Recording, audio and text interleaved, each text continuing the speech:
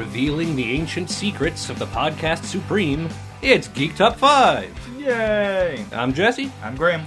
And it's been a heck of a couple of weeks, and we're here to tell you about the 5 best parts of it.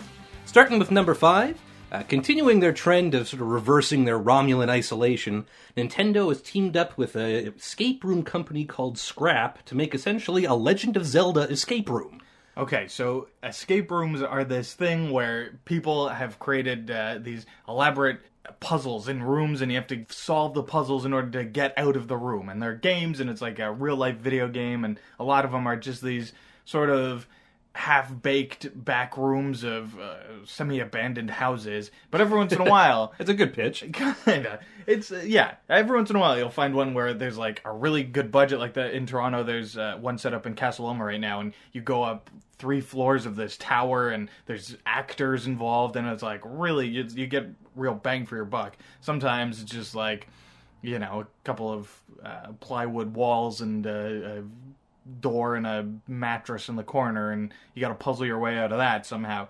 But with Nintendo money behind something like this? Yeah, we were hoping it'll be a lot better. This kind of stuff, it seemed to pop up out of nowhere. I guess it comes from Japan, like most good ideas. Yeah. Let's face it.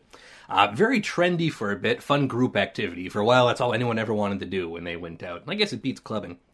But it seems, no, this is a really cool thing to theme it properly. Like, I've seen the ones, like, you know, it's a horror movie themed one, and you're trapped in with the killer.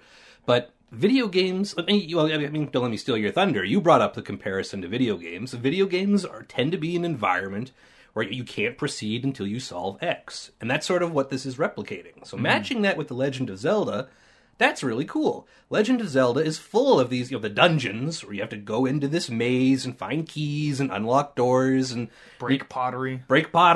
And then you find a bow and arrow and a big key. There's almost always a big key since the early 90s. And rupees. Plenty of rupees. Now, this seems like a really fun thing. It's the company, I mentioned before, it's called Scrap. They've done this sort of all over the States. They have these really fancy, really themed rooms. Can't say I've ever had the pleasure of going. There are a few in Toronto, actually. They've got a couple locations here, yeah. Have you done any? I haven't done any by this company. But, you know, I haven't done an escape room yet. Not that I've done that many, but I haven't done one yet where I've been disappointed. And these guys seem like they've got their stuff together. If they're good enough that they've spread out over North America and that Nintendo wants to work with them, I have a pretty good feeling they know what they're doing when it comes to escape rooms. Yeah, fair enough. And again, I haven't been to any of these myself, but they all have a great reputation. And turning it into a Zelda experience is pretty cool. I mean, there's obviously going to be some limitations. You probably aren't going to be levering yourself across bottomless pits with a hook shot. Probably won't meet any Gorons. Yeah, all those the big spiders that look like skulls. Well, actually, I can see them sort of dummying something like that up. But no, there's a lot of fun stuff in there and a lot of things to look forward to. If you want to give it a shot, so far the only locations they've announced are in it looks like the eastern United States, but there's still some dates off of it. New York and Chicago and places like that. Yeah, you can get to the link through our post on GeekTop5, either through GeekTop5.com or through the Facebook address, but you can also go directly to their website at ScrapZelda.com, which is such a poorly planned URL. Yeah. You know, like, I get that these are escape room specialists and not marketing specialists, but really? But then again, I guess if you call your company Scrap, you've already gotten over any problems that come with that. But so far, all we really know about it is that there was a very crudely assembled, trailer, quote unquote, video. Yeah. With basically different pieces of old Legend of Zelda art with text written on top of it.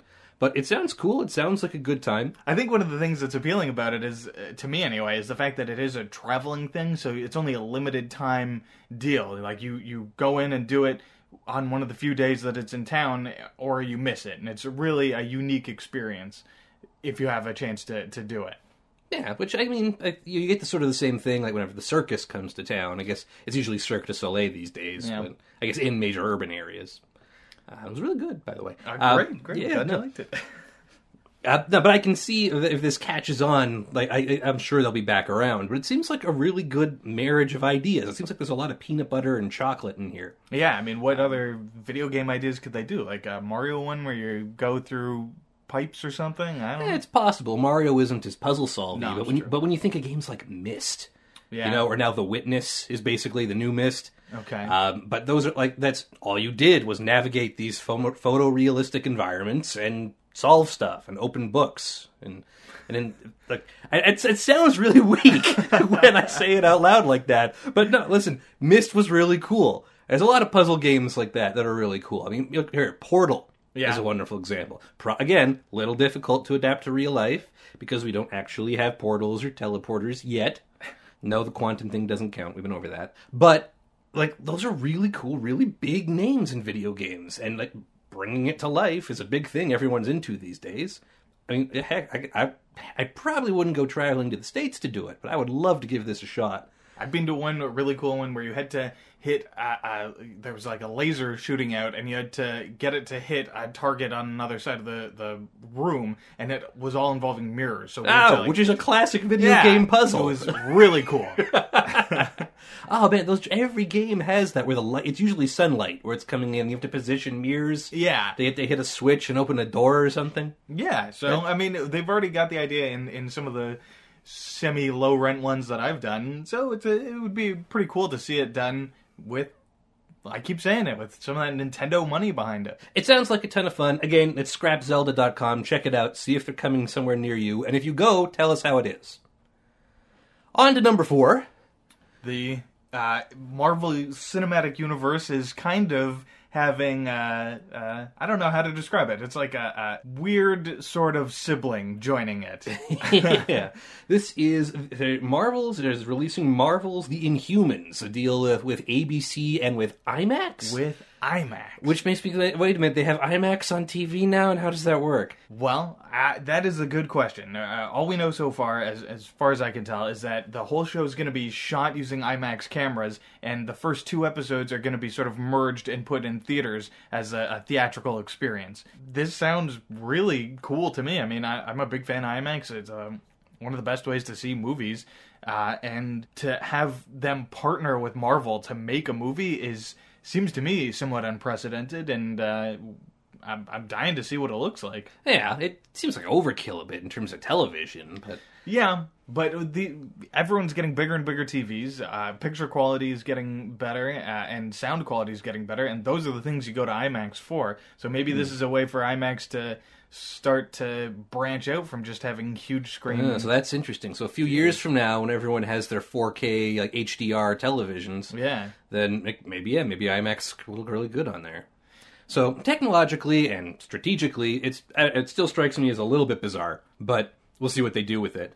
But it also means, hey, more Marvel content, and if the Inhumans sound familiar to you and you're not a Marvel guy, chances are it's because you've seen that this is sort of tying into the Agents of S.H.I.E.L.D. Yeah. I mean, part of it is because the Marvel TV and movie people don't have access to the X-Men characters. So that means they don't have access to mutants. And mutants became this huge part of the Marvel Universe in the comics. The Inhumans were around at the same time, but they're kind of different. They're this sort of segmented, isolated population. They've got their own history separate from humanity, whereas mutants are just sort of born that way from humans and are just part of the regular fabric of society. Right, and are mutation oppressed isn't a because of choice. it. Yeah. Whereas with the Inhumans, I mean, it's also not a choice, but they are also segregated. They're their own thing. They're completely separate.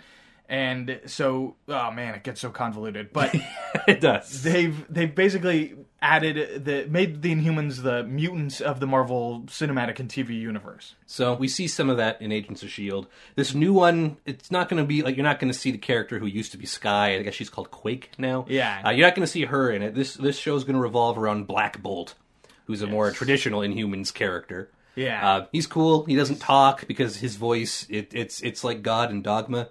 Yeah. He can blow people's heads up with his voice. He can destroy mountains if he yells. So the slightest whisper can kill someone if they're standing near him. Which is great, because it means you don't have to hire an actor who's particularly talented. Well, I guess you have to find one who's really good at emoting. Yeah, get like a mime or something. Yeah, there you go. Yeah, but he's a cool character. He's got a great costume with these wings and this like a tuning fork on his forehead. He's the king of the Inhumans, and so it's going to be more about his royal family. So there's him, and the bad guy will be his brother Maximus, who's just sort of like really smart and kind of crazy. His wife Medusa, who, surprise, surprise, she's got hair that can kill people and stuff.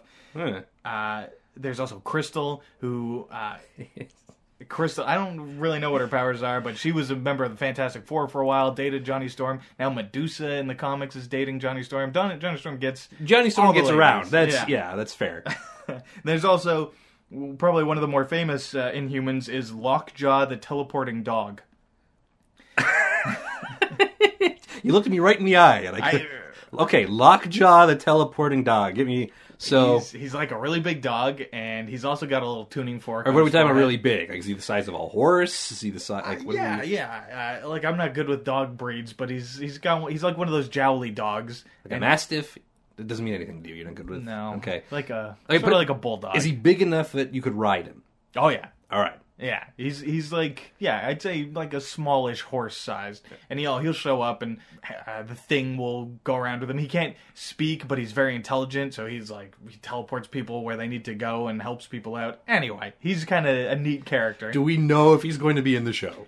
I don't know, but I would be honestly, because of how integral he is to the Inhuman stories in the comics, I would be really surprised if he wasn't involved somehow. So they're going to have two characters integral to the plot who both can't speak. Well, one of them's a dog, so that's a pretty good excuse for not. Well, okay, yeah, but still. And Black Bolt will speak at some point, because you don't have a character whose voice can shatter mountains and not have him speak at least once. No, that's like you use it for a little bit in the first episode to get people hooked, and then at the end of season 1, you blow up Mars or something. Yeah. Man, that'd be cool. That would be cool. I don't know about the teleporting dog. The only other thing we really know about this show so far is that at least this first season is going to be 8 episodes, and it's going to be mostly about the history of the species. Okay, so it'll be less about like what they're doing now, but more like where they came from. So that's cool. I'll watch it. I still don't get the IMAX thing, but we'll tell you all about it as soon as we see it.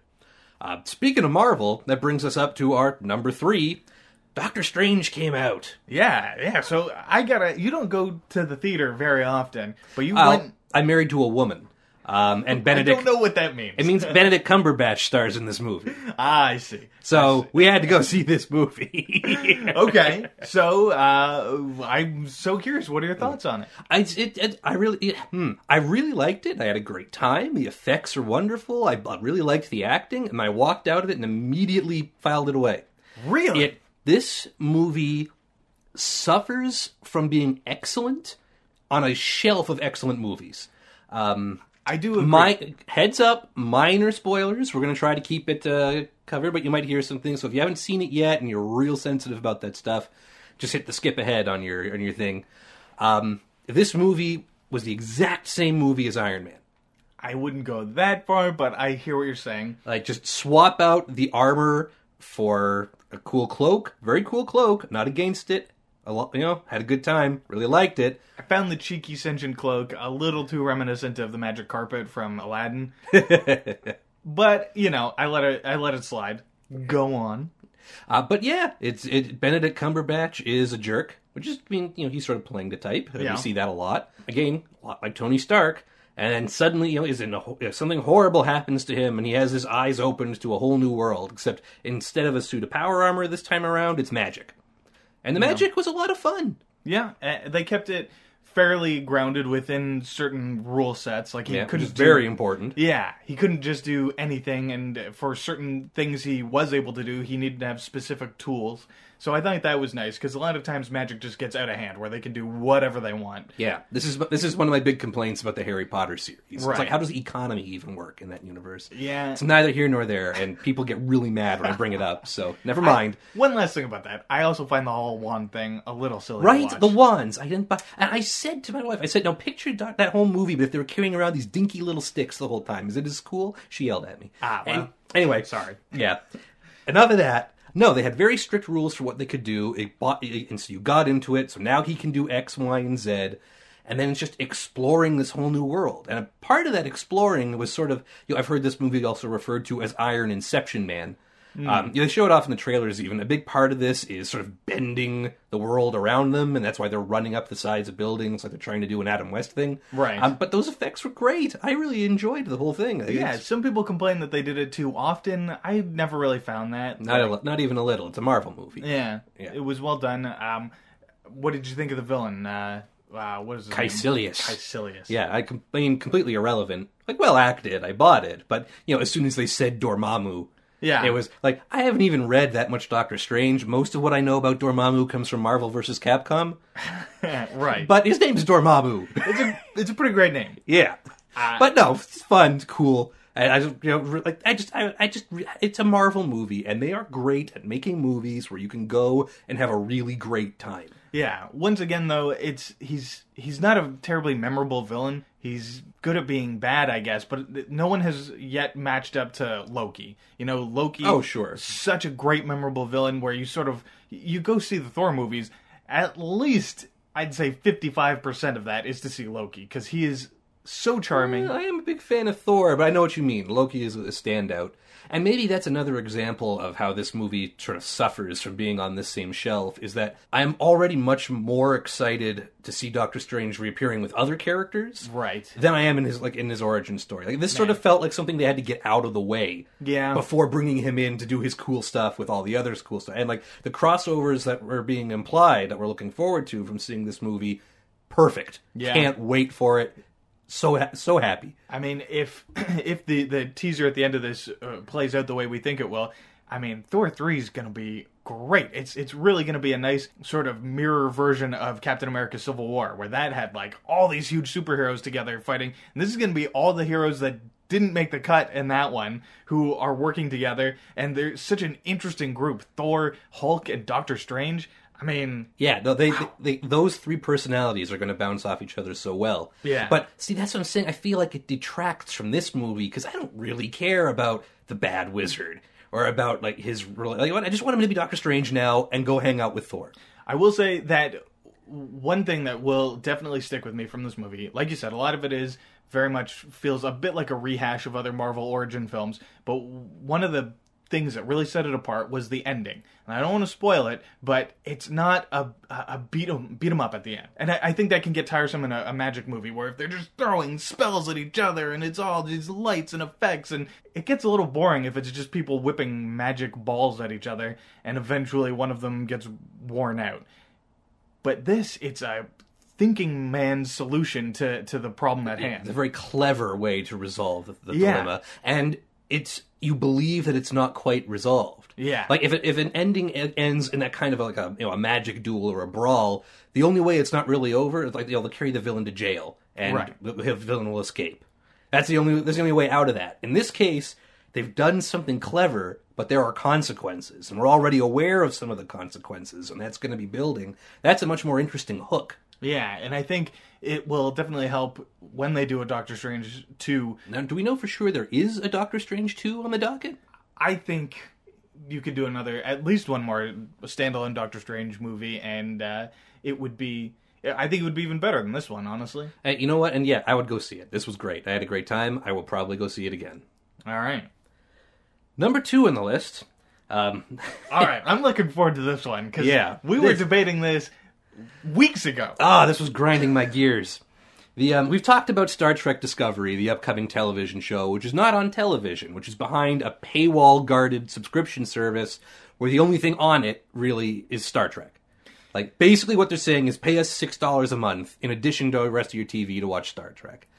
People aren't that happy about that, and they were talking to the guy, this is the head of CBS Interactive, Jim Lanzone. And basically he's saying, well, the reason we're doing that is because science fiction doesn't really do well on TV. Okay, now, before we even get started on this, I hate that I'm in the position where I'm going to be the one defending the big, giant, money-making Nobody's CBS making corporation. You. I feel like I have to. I'm making me. Carry on. Yeah.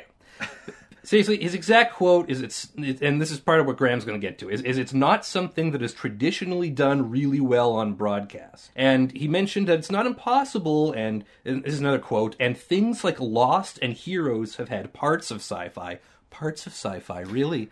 Okay. But in the end, he's decided it would probably be best to put it on this digital service, and that'll be best for everyone. My position is science fiction is not the problem. The problem here isn't that science fiction doesn't do well on broadcast. You're the problem. Everybody loves science fiction. I think it's really irresponsible to blame the genre. But think about it. The examples given there were Heroes and Lost, both of which started off with huge followings, and those quickly declined, and people just Lost is a prime example of hate watching, where people kept watching it just to be like, oh, this is so stupid, I can't believe they're doing this, Man, when Lost was on, you guys wouldn't shut up about Lost. All anyone wanted to do was talk about Lost. At that point, it's one of those things that, there's no such thing as bad press, or whatever. Right. If all anyone wants to do all day is talk about your television show, you win. That's a victory condition. My second point is, it is not on its surface. The visuals of it do not scream sci-fi. Same thing with Heroes. The Heroes had family drama, it had high school drama, it had relationship dilemmas. It was all set in a modern world. Lost was like Gilligan's Island, except with smoke monsters. There's like to the layman watching it, they would not necessarily have categorize those as sci-fi. Okay, well, that's only 2 examples. Let's look at some others. I spoke to Geek Top 5 special television correspondent Zinni. I said, off the top of your head, can you just name some sci-fi shows that have come out recently that you've watched? First one she hit me with was Dark Matter. Dark Matter, it's I believe it's on the Sci-Fi Network in the States. Space and sci-fi. Space and sci-fi. It's a niche network anyway that's catering to this fan. Also, I haven't actually watched it myself, but it screams low budget Canadian sci-fi series. Okay, medium budget. Once again, I would argue the budget is not science fiction's fault. I think the people running it is fault. But yeah, if we look at the next one, I have a whole list. This is going to take forever. But she came up with Dark Matter, Timeless, Mars, Travelers, Class. I don't know Travelers. It's a co-production between Netflix and Showcase, which is a weird one. Anyway, all these shows are out. They're not necessarily top of the line, but they're all being renewed. They're all being run. New episodes are coming for all of them. And that's just like what's off the top of her head, stuff that she's seen recently. Sure. There's also, the example I mentioned on the page was Battlestar Galactica. Right. Again, that is another show where it's... There are robots and spaceships, I know. That one is definitely hard sci-fi. There's no way to deny that show is sci-fi. But again, it's on a sort of sci-fi ghetto channel. That was a sci-fi network thing. Right. Now, is that science fiction's fault? I say no. People love science fiction. We see it everywhere. There was that movie that came out last year. It was right at the end of the year. The Force Awakens, that movie that no one saw because no one likes sci-fi. Such a jerk. Can't believe he did that. What really? A jerk. Did people just not like sci-fi? They didn't go watch that Star Wars movie? No, Star Wars took over the planet. They were selling BB-8 themed oranges in grocery stores. Right. That's completely insane. And I'm a fanatic, and I thought it was completely insane. Okay, but let's stick with TV, if we may. I can't really think of a hard sci-fi show that was on broadcast network like CBS, ABC, NBC that lasted more than a couple seasons and didn't suffer from low ratings. But I don't think that's science fiction's fault. Like the fan original base, Star Trek. Sure, the original Star Trek didn't, but like Star Trek, they kept making it. Yeah, for 3 years, and each season it almost No, but I mean, canceled. then they did Next Generation, and then they did Deep Space Nine, years later. and then they did Voyager. Next Generation was on went right to syndication, so it wasn't on a network. It was sold to local networks, and they put it on. But we're arguing 2 different things. What I'm saying is that it could be successful on broadcast. Sure. Like, it has enough of a fan base. It clearly has enough people who are interested in these types of shows that you could make it work. If it's not working, it's not the genre's fault. And I don't see how hiding this show behind a digital subscription paywall service is going to help with that. Okay, here's the thing though. They're launching this service. They want people to buy it and use it and tell all their friends about how great it is. Also, it's not just Star Trek. There's also going to be a Good Wife spinoff on there, and you're going to have access to every CBS show ever. That's true. Every show's on there. I mean, I was referring specifically to new content. Now, you're right. The other thing is that if you're going to launch this, it's a risky move. They're the first network that I'm aware of to go out on their own, not necessarily leave Hulu, but do their own thing with these Netflix-type delivery services. They're going to want to put their best foot forward. And if that means this Star Trek show gets a better budget because of it, if they get the best people involved, which it sounds like they do, in order to make the best show possible, I'm all for it, Give them a bigger budget, put them on that show, make people pay a little extra for it. It's worked for HBO, they put it, Westworld is great sci-fi that's on there. Game of Thrones would not have been made if it had to be on a regular network thing, and it's one of the best shows on TV. When you're going on a regular broadcast network, you have to attract way more eyes than you do when you're on a streaming service. So in order to make it work, you have to make a lot more compromises to appeal to the largest number of people. Whereas this, the show might be able to survive if every single Star Trek fan, and just every single Star Trek fan, pays their $6 a month to get access to it. And that could keep it going. And if that's what it takes for me to get new, good Star Trek, I'm willing to make that sacrifice. I don't want another Enterprise, which had to appeal to the largest group it possibly could, and failed to appeal to anyone. That's a very good point. It's a bit of an exaggeration, but those people are few and I mean, somewhere out there is somebody who likes everything, but Enterprise, no, that's fair. There's plenty of arguing to do about whether or not this service is a good idea. My main point is that this guy is a dummy, and he made me mad. Well, I can't argue that. Yeah. So, moving away from something that makes me mad to something that makes me so happy, our number one thing on the list, unfortunately happened right after our last episode, was N7 Day. It was November 7th. It was a very important day for the Mass Effect franchise. It's possibly one of my favorite new emerging science fiction universes.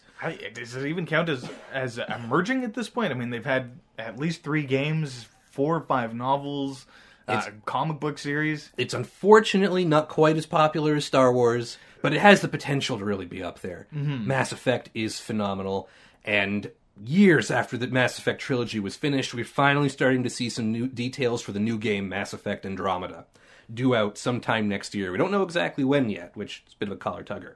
But we finally got a trailer outlining some of the plot.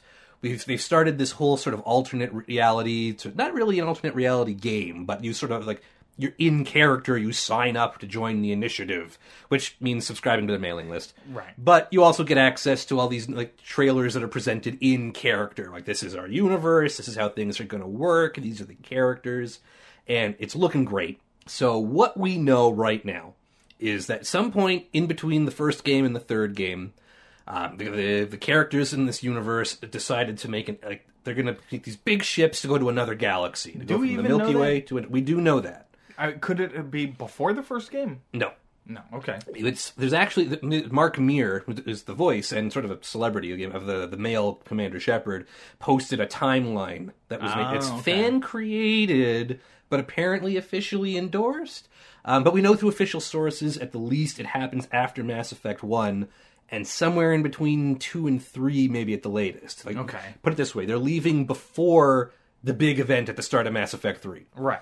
But they're going to go from the Milky Way to the Andromeda Galaxy, which is really convenient for the writers, because Mass Effect, there's some serious effects that happen to that world at the end of the trilogy, and there's really no way to follow up on that story. So by taking these characters, like they're going through a cryo-sleep kind of journey, so it's like 600 years out, and in a whole other galaxy, so they don't have to worry about the choices you made in the first 3 games. Right. I do know someone who was actually a little disappointed about the idea of removing everyone from that galaxy, because he felt there was a lot to still explore in that galaxy, and I don't disagree with him. It's a rich universe that they've established, and it sort of feels like you barely skim the surface over the course of those 3 games. Like, there's a huge, big problem that you're solving, and so you don't. Your focus is very much on that one enemy, that one situation, or on individual characters.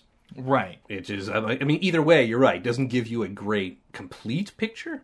But there is a lot there, and a lot of ancillary stuff. Like, this is the kind of game that has world building. If you go into the menu and you can just sit and read for hours, like, here's how the biology of this alien species works. Right. I mean, crazy people would do that. Anyway, so they've gone to another galaxy. These games always sort of let you create your protagonist. It's usually a male or female. In this case, they've set it up so that there's a male and female siblings, and whichever one you want to play as, if you want to play as the boy or you play as the girl, you become an important character to sort of guide these people in. I think that's really a cool idea, and a cool shift away from a lot of the RPG tropes, where it's Shepard for me and you were completely different from how any other person played as that character, that Shepard. The way they look, the way they talk, the way they act. Having the characters you choose and still having the two different genders is going to make the experience not more the same for everyone, but there will be a distinct version of these characters. Which also helps with marketing materials. Yeah. Which is also something that you notice happened with Mass Effect. After, like, Mass Effect 1, like, the main character was always, like, in silhouette in all the art, because they didn't know what you were going to do with it. You could make them look like whatever you wanted. And there were like, sort of the default templates of what the characters looked like came out for 2 and 3, so they could start selling toys and posters. And, right. Yeah. So this way they've sort of found a way to make both ends happy, which is cool.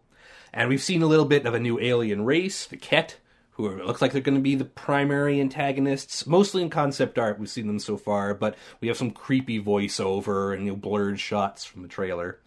It looks like it's going to be another grand old space opera, and I am so jazzed. Mass Effect has such a rich world, and it lets you do so much in it.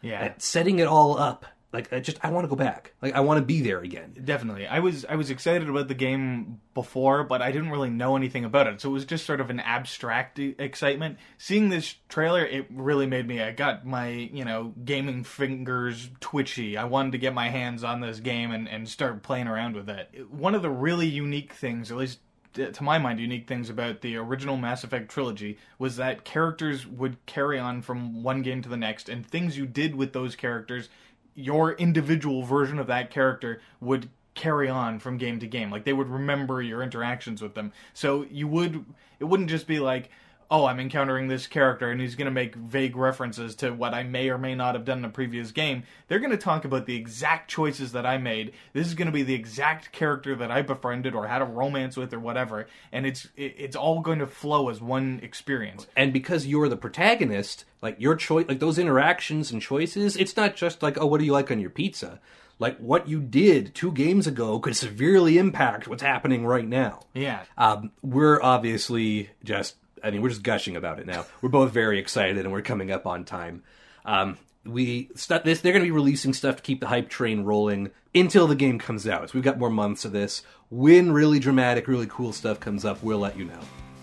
In any case, you've been listening to Geek Top 5. We've got our special guest segments coming up, so stay tuned. We'll be right back with you.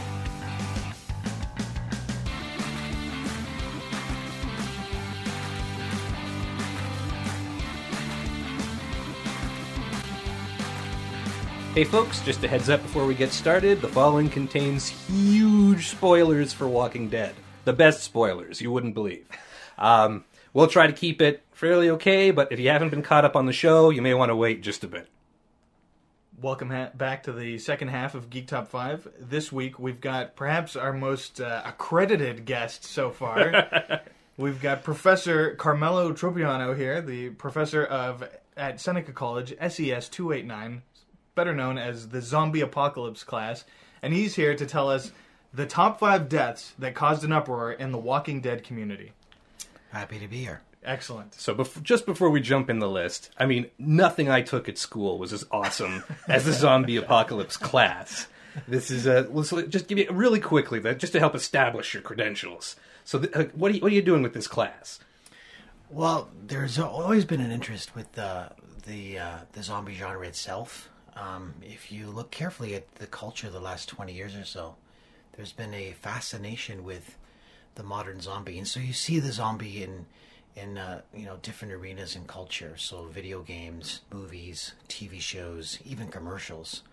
And so there seems to be a fascination in the culture with this sort of creature, more so than any other. And so my desire is to tap into this fascination, try to explain it, explore it, interrogate it. And a lot of students seem to be very interested in it. Now, The Walking Dead is one of the most popular shows on TV right now, and it's like the icon of the zombie genre right now. What do you think about that? Like, why is that? Well, again, there's something going on in the culture itself that is drawn to this sort of like this monster. It's the monster du jour. There's a lot of reasons for that. But I guess the fascination is a lot of the human drama that takes place in the series. And so there's associations with certain characters that there is a strong sort of like even familial bond between the fan and the character. So much so that they see themselves in the characters in a way, more so than any other show that I can recall. From my understanding, the audience numbers for The Walking Dead is record breaking. So you're getting anywhere from 14 to 16 million people watching any individual episode at a time. And so there's something going on in the culture where people are fascinated by this creature. And there's a number of reasons why, and maybe we can get into a bit of that. Okay. So this is top 5 deaths that caused an uproar in the Walking Dead community. So that's sort of like the internet fan base of the show, and these characters in particular. Yeah, I wanted to ask about that. Like, my impression was that like The Walking Dead basically had a rotating cast because nobody survives for very long. But you're saying that more than others, some of them were particularly outrageous. Yeah. There's some characters that I would say people long to see dead.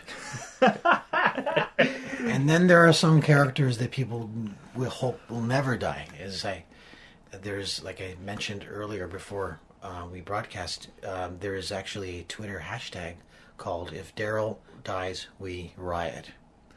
Okay, so if anything happens to Daryl, my guess is the show would be in trouble. I tend to think that too. I mean, the people who love Daryl love him with such rabid intensity. I genuinely think there could be literal riots if that happened. That's hilarious. I love it.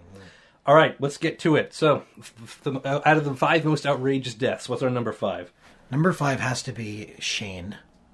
Even though he was a sort of conflicted character, I think the fascination there is with him as a character in terms of his raw bravado, his uber masculinity, which I think was attractive to a lot of the male fan base, but also the female fan base. So when he died, there was a lot of consternation in the wider Walking Dead community because of his death for a number of reasons.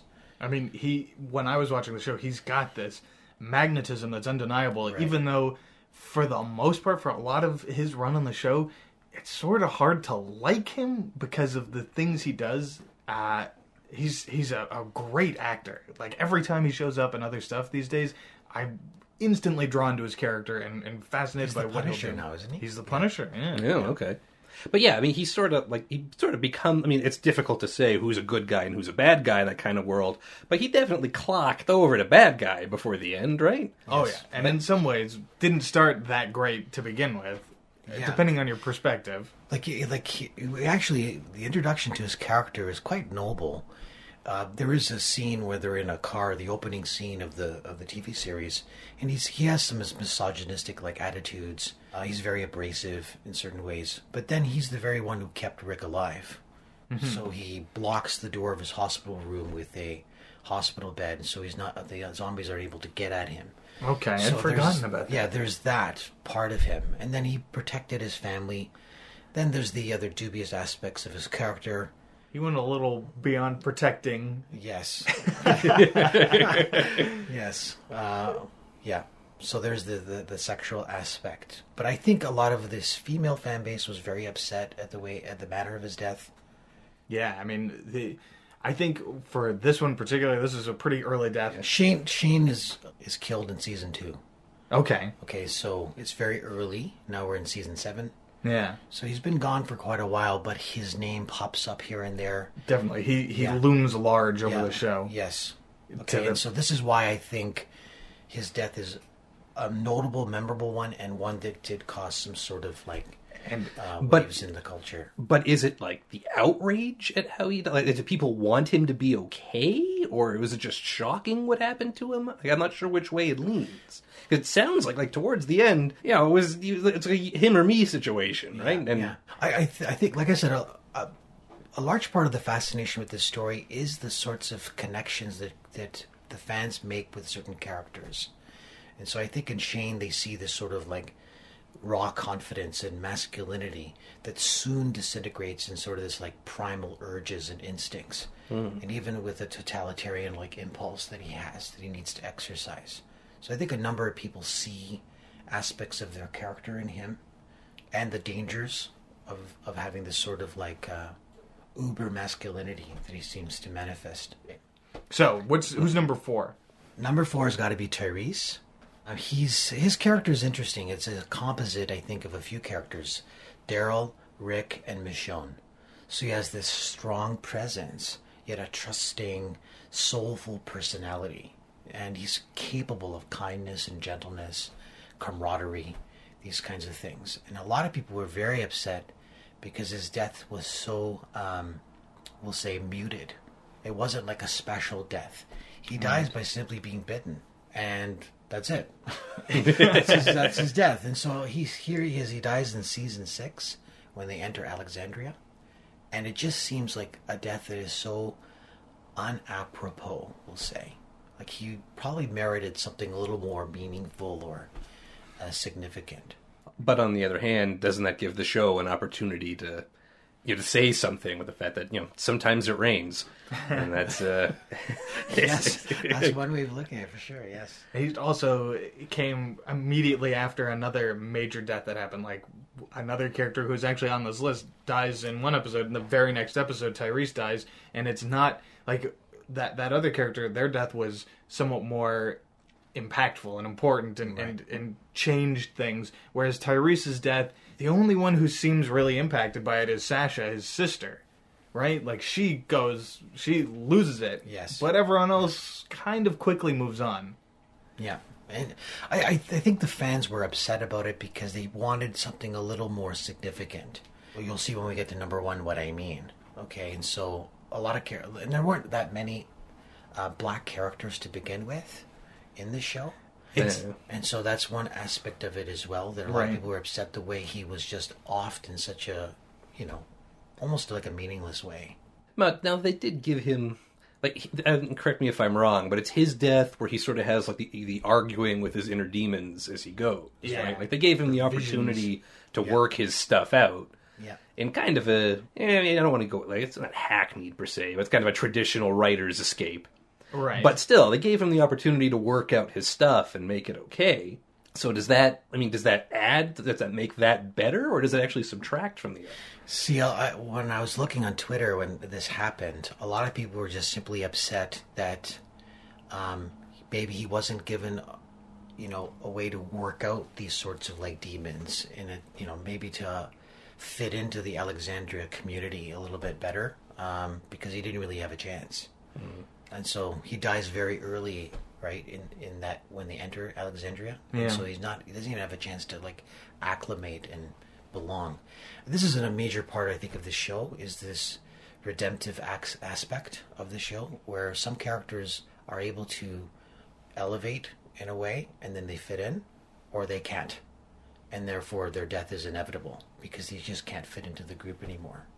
One of the things that I really liked about Tyrese, a lot of characters on the show are willing to kill and willing to resort to violence at the drop of a hat. Like, without any...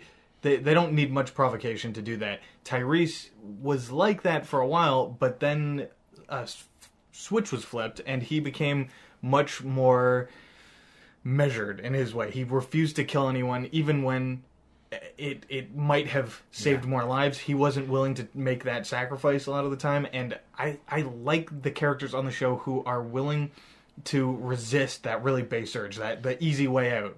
Well, do you remember there was that one scene when they leave the prison and they're in that car? I think it's like a Mustang or something like that. And then the car gets stuck on top of all these zombies and the wheels don't turn. Yeah. A lot of people were wondering if that was the fitting death for him, because he comes out of the car swinging his hammer and he's literally surrounded by all these walkers. Okay. A lot of people thought that was the fitting death, because he goes out swinging, not end up in Alexandria, this peaceful town, and then die at a simple bite. So I think this is one of the reasons I think people were upset. Right? It's sort of the zombie world equivalent of like scratching your finger on a nail and then dying of tetanus. Yeah. Yes, exactly. But I will say, one of the things that is appealing about the show is the unpredictable nature of the deaths. It sort of kind of reflects real life in that not all deaths are going to be meaningful. And I know there's this big cliffhanger at the end of the last season where it was like Negan's going to bash someone's brains in, but you don't know who it is. And the whole episode, Eugene was ready to sacrifice himself, and it would have been a noble death for him in some way, for him to, there were all these opportunities for him to get killed off, but when I was watching it, I was like, there's no way they're going to kill him off now, because it's too obvious. It's too obvious, yeah. It is much more interesting if they continue the story where he was ready to die, and yet he's not dead, and now he has to figure out what to do with his life now that he's still alive, and two of his good friends have been killed. Yeah, I think the show tries to be realistic in those ways. I think but again, I think a large part of the appeal of the show is the associations that people make with certain characters. Right. And so when something happens to a character, it sort of like affects the flow of the show and what makes the show interesting in the first place. You don't have this in Game of Thrones, for instance, where everybody seems to die. There's nobody who seems to be like sacred or untouchable. In any case, let's move on to our number 3. Getting a little more emotional now. Remember? Although, honestly, just from my experience with zombies, if you lined up all these characters and said, guess which one is going to die, I think my finger would be pointed. Like, this one seems almost like cannon fodder to me. Yes, Beth. Beth, who dies in season 5. And I think a lot of people were very upset about this because she had this sweet, like, singing voice, this gentleness about her, this sincerity, this beauty that she brought to the series. It's like the zombie equivalent of wearing a red shirt. I mean, you know she's not going to make it. Everyone had to know she wasn't going to make it. Yeah. And I think a lot of people are upset about how unexpected and unfair her death seemed to be. You know, I don't think anyone was expecting that. And so the shock is there. And even the characters themselves, there's a melodrama there that you don't really see too much with the other characters when they pass on. So this one, I think it's really important to lay the details out of how she goes. And so she's stuck at this hospital, and there's this sort of totalitarian lady in charge who is very controlling of everything. And Rick and his people come to rescue her, and they do this prisoner exchange. Right. And it's like that classic drama prisoner exchange where it's like they're in this hallway, and they send people across at the same time. And then Beth is sort of in a position where she's almost across, she's almost totally free, but something completely unjust happens, and she has built up this anger and anxiety about the leader of this group and attacks her. And the lady's a cop, and just on instinct pulls her gun out and shoots her in the head. Yes. So it's a pretty dramatic sudden death, and it came sort of out of nowhere. You're like, she's almost free, she's almost safe, and then bang, literally. Yeah. It's the exchange that upset people. Nobody cared that the policewoman died. Right. They wanted her dead. It's similar with the governor, and everyone's expecting Negan's death. They're anticipating it. And hopefully a very violent one, right? So it's just the exchange, the substitution there that takes place. This horrible character for this sweet, precious, innocent sort of presence in the show. And so a lot of people were just not prepared for that.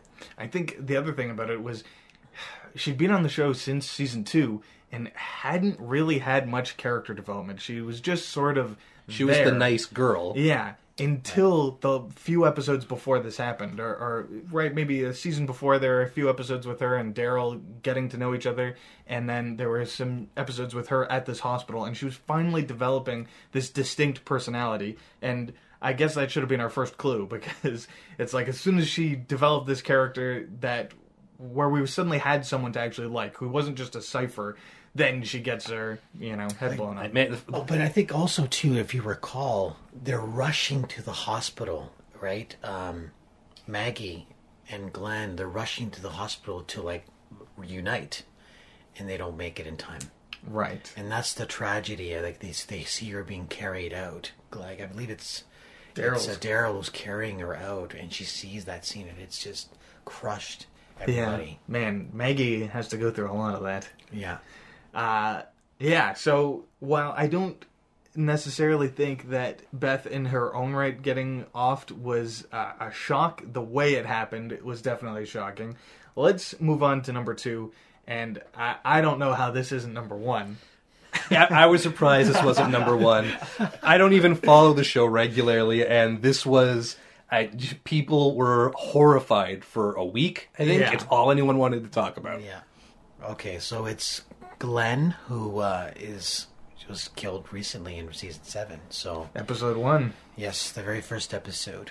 I think the attraction of this character is his shy innocence, his naivete. Also, I think he's the geek's. No, He's the geek's persona in this TV show. Okay, I think he represents this. And so, he develops into this sort of confident, secure, and courageous person, right? Against all the odds. When you first encounter him, you think, well, this guy can't last long. Yeah, he's just like a pizza delivery boy, yes, right? Yes. And even, by the way, he even calls the walkers geeks. He's the only one that does this. Okay, he references them this way. You have to wonder if there's some sort of mirroring going on there. Yeah. Interesting. Okay, but I think a lot of people are upset because while they were expecting his death, given if you follow the comic books, they were hoping that he would last a little bit longer, especially to see his child born and things like that. And especially since in the previous season, there had been a big cliffhanger about whether he had died there, and he survived that. Yeah. So And this is why I think it's number 2. People were anticipating this. Right. They were almost prepared for it when he had that sort of like false alarm with the dumpster and all that. Right. So, and there's like little hints now in the recent episodes of the young girl that he saves. I can't remember her name. She's a minor character, but she now has these balloons that she prizes because they remind her of him. Right. Now, that's interesting to me, the thing with Glenn. Like, we talk about some of the earlier characters, like Beth, really kind of being a stereotype that shows up in zombie movies. But you mentioned earlier that, in a way, it's almost like he kind of represents the audience in this group. He sort of personifies who a lot of the kind of people who watch the show might handle, like just an ordinary person. But also, like, he seems to be really capable a lot. And so there's a little bit of an empowerment fantasy happening there. Yeah. And then they just destroy him. He has one of the best arcs on the show where he starts at this naive innocence and you can see him progressing. Like it's with Rick, he seems to change every season. He's got these new personality traits, but with Glenn, it was this slow build and change to what he ended up being. I like the way you put that because that arc, I think, is something that we all desire. You start off in this sort of like weakness, and he develops into this man, right? He's a father. He's going to be a father. He's a husband. He gets the girl, right? Yeah. The girl that was beyond his possibilities. If you remember that's I think it was season 2, where he has sort of like this sexual interlude with her, with Maggie. Right. But it's strictly just, okay, let's have sex. There was no meaning behind it. And then that actually develops into something, and he actually gets the girl. So if you think of that movie series in the 80s, I think it was called Revenge of the Nerds. Yeah. I think of Glenn. He would fit in perfectly in there, I think. So, I mean, and that's what I'm describing. What I'm wondering is then what's the message then at cutting him off? He's representing this arc that we all want to undertake, and then they just obliterate him. Well, I think, from my perspective, we've gone through some of the big villains already. There's been the governor. There's been these other characters who have done horrible things to the group. So in order to make Negan, who's supposed to be like the worst guy in the Walking Dead universe, he's like the biggest evil, what better way to solidify his evil credentials than by taking out the audience, the guy who represents the audience, the guy who's been there since episode 1, but who also isn't, untouchable like Rick kind of is. Like, Rick is the star of the show, and I don't think he's ever going to die, except maybe in the last episode. But Well, a lot of these characters are probably going to die when they get tired of doing the show. Right. After 7 seasons, Yeah, like it's been renewed for an 8th now, and my guess is, if my best guess is going to last maybe 10 seasons, is my thinking. But do you think the show could continue if Rick decided to leave I for don't the think actor? so. I don't think so. I don't think it can continue without Rick or Daryl. Yeah. I don't But think it can. so if you put like a wall around those guys, that leaves Glenn as basically the most likable character out there and the most shocking, tragic death that could happen. And it also empowers the rest of the group. because that means, well, not empowers, but Well, but now they have something to it gives them a something rallying to fight point. for. Yeah. But then what do you do? Like, so now that you've killed off that character and everyone left is, the show is hinging on them. Like, do you have anything left? Yeah. In any case, I mean, so Glenn has it's such that important thing, and now that he's gone, but you've on your list not the most outrageous death, which I find interesting. You have one more on even trumps that. Yeah. So what's number one? What is the Number most one is- outrageous death in the show? Number one has got to be Herschel. I think when he dies in season 4, I think people were expecting this at some point because I don't think he doesn't last long in the comics, if I'm not mistaken. But there's something about his presence. He has this sort of like avuncular, grandfatherly, presence with the group. He's like the moral grounding of the group. And so his death kind of like suggests a meaninglessness that sets in without him there. And if you look at him, right, he has this big beard. He looks like a Moses-like figure, right? He has his Bible present all the time, and he quotes from it routinely when he needs to. And he seems to be the kind of person that wants to help and sacrifices himself, endangers himself to help others. If you remember during that flu epidemic that was in the prison, Right. he went to great risks, right? And so I think when he dies, I think a lot of people just felt the soul of the show was taken away, right? And so, without this sort of like spiritual principality, a lot of people were concerned, where is this headed now? To total meaninglessness, to like governor-like style, dictatorship? What's going to happen? Right? A lot of people were concerned about this, and I think this is why there was an uproar. Now, if you remember his death seemed to be a good send-off because it was like a samurai's death. Yeah. Right? And the thing that kills me about it is the look on his face when it happens. He gets decapitated with this samurai sword, but he doesn't look angry about it. He doesn't look sad. He looks somewhat resigned to it, but he's trying to convey to the characters who are watching that he's at peace with it, I guess, and that this is like his Rick is up on the wall, and like he's sort of finally instilled some of his values in Rick at this point, right? So it's kind of like maybe not a passing of the torch, but there's sort of that he's done a good work, and that it's kind of okay now. Is that a good way to interpret it? Yeah. Like you could see that he's almost like he's with his smile on his face. He's like passing sort of like this spiritual heritage to Rick. He sees that Rick is ready. Mm-hmm. Okay, and because the way he's sort of like, trying to have this sort of like dialogue with the governor, who is impossible to dialogue with. And so I think he just feels that the group is in good hands. Here's someone who has come of age, we'll say, so to speak, and Rick's got his own white beard going at this point, right? So, if you remember it as well, like he's sliced in the neck, then he falls over. And then the governor later goes over and finishes the job. Right. Almost as a way of saying, I'm going to crush this. I'm going to destroy this. And I think this is what the Walking Dead community at large felt. The soul, the spiritual essence of the show was removed. Okay, and there was a lot of anger in the community about this. And they were very upset. I remember when they had the Talking Dead afterwards, he was on there, and the reception he received was something I haven't seen. Right.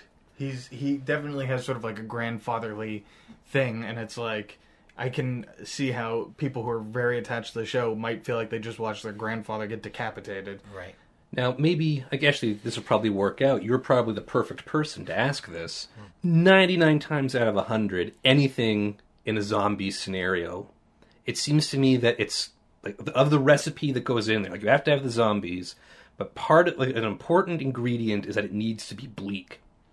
And this isn't as obvious to me as with the Beth character, but it seems to me that that soul, like having a character who embodies all the stuff that we think of as humanity, we think of as good stuff, it seems to me that the removal of that character is almost a necessity to get the proper thing. Yeah. So I guess what I'm asking is, like, as a fan just of zombie stuff in general, if you're watching this show, don't you look at Herschel and go, well, that can't last? You definitely see that. Like, I agree. I think the show veers towards this sort of meaninglessness. if you're watching the recent episodes, they even demonstrate this. Only thing that's respected in that kind of world is power. This is something that Herschel gladly surrendered when he became part of the larger group. He could have had every reason to take control because of his status as a veterinarian, his spiritual status, his age, but he didn't do that. He surrendered it to Rick. Okay, and so this is something I think that the show, it demonstrates that the only thing really that's respected at this point is power. We see this with Negan. If you watch the recent episode, they took all the mattresses from Alexandria, and then they found them burning in a pile down the road. Okay, so I think you're right. I think it's in a world like that where everything has fallen apart, there's chaos, there's collapse, there is no infrastructure of any kind, meaninglessness is what's going to set in. And the only thing that's going to matter is power. So what we're hoping for now is, can this power be judicially implemented in some way? And this is why I think people are saying Rick-tatorship is over. And they're wondering now what's going to happen with him and how's he going to deal with this sort of like threat from Negan himself and his group. But going to your question, Jesse, about maybe it being an obvious death, it's one thing to watch the show intellectually and think, yes, that guy is probably on the chopping block. But it's another thing to sort of live with these characters week to week, year to year, get to know them, feel like you're part of that group, and that is an integral part of the group, and then to see it get literally decapitated. It's hard to separate the emotions from the rational, logical writer's brain where you're like, oh, well, that was obviously going to happen. Okay, so a good mark of the writing, then, is that you get so bought into these characters as people and not as archetypes. Yeah. So in that case, then, when you're watching the show, what are you looking for to happen? Like, are you hoping that the characters are going to be able to, rebuild society? Or are we just hoping that our heroes are going to be able to take charge and they can be the Negans and not have to worry about it anymore? I want to see how they're going to survive week to week and what situation they're going to be in and how they will respond to that situation. Yeah, like a lot of people, like I have family members who ask me all the time, what are you doing teaching a course like this? Especially when they see the covers of some of the textbooks. Oh, that must be awesome. and so that's always an interesting discussion that we have. But I tend to look at these things as a way. I think the answer in The Walking Dead especially is, the answer is not to become less human. It's to become more human. And I think when we see characters like that, who come into their own, so to speak, like Daryl, who comes from this sort of like redneck background, this very bigoted sort of like, mindset, and he develops into this sort of, rock, this pillar that you can depend on. This guy who now understands the difference between a Chinaman and a Korean guy. Right. Okay, so it's this kind of development that I think is very attractive to a lot of readers, this redemptive possibility in a lot of the characters. And I mean, he started off as basically a villain, Daryl, and has become such an important, integral character to the show. He's if Glenn was like Rick's second in command or right-hand man, Daryl was just as important, and now may even be more so. Yes. And you remember his brother's unable to make this transition. Yeah. So what does he do? He just gives his life up, which is the only token he could offer. He couldn't make the change. He couldn't fit into the group anymore. And I think his amputated arm is a suggestion of this sort of like moral degeneracy he has, this inability to make the change, right? And so then he just gives his life, if you recall, to save the group, right, from the governor. We're about out of time, but I can't describe how much more jazzed I am now to look at this show again. Very different perspective than just as a zombie gore porn show. That was great. That's music to my ears. And I kind of wish I could take your class. But You're more than welcome to visit anytime. So, Carmelo, if people want to learn more about your thoughts on The Walking Dead, how can people find you? They can certainly follow my Twitter feed. So at SES289, it's called Zombie Apocalypse. It's clearly distinguished. It says Seneca Literary Course, so they can follow along there. I do live tweets of the show. I post articles of interest and movie trailers, things like that. Excellent. Well, thank you very much for coming Absolutely. for this. Thank you very much. Very happy to be here. Thanks for having me. You've been listening to Geek Top 5. Additional special thanks to our crew, to Stella Simunova, our webmaster, and to Ben Sound from bensound.com. And we'd love to hear from you, both about the show and if you have any other thoughts about The Walking Dead, because I know everybody does. There's 101 ways you can get a hold of us. Well, at least 3 or 4. So you can email us at geektop5@gmail.com. We're on Facebook at facebook.com/geektop5. And we're on Twitter at geektop5. We would also love it if you could give us a review on iTunes, if that's where you found us, or wherever you download your podcast. You've been listening to Geek Top 5. We'll talk to you again soon.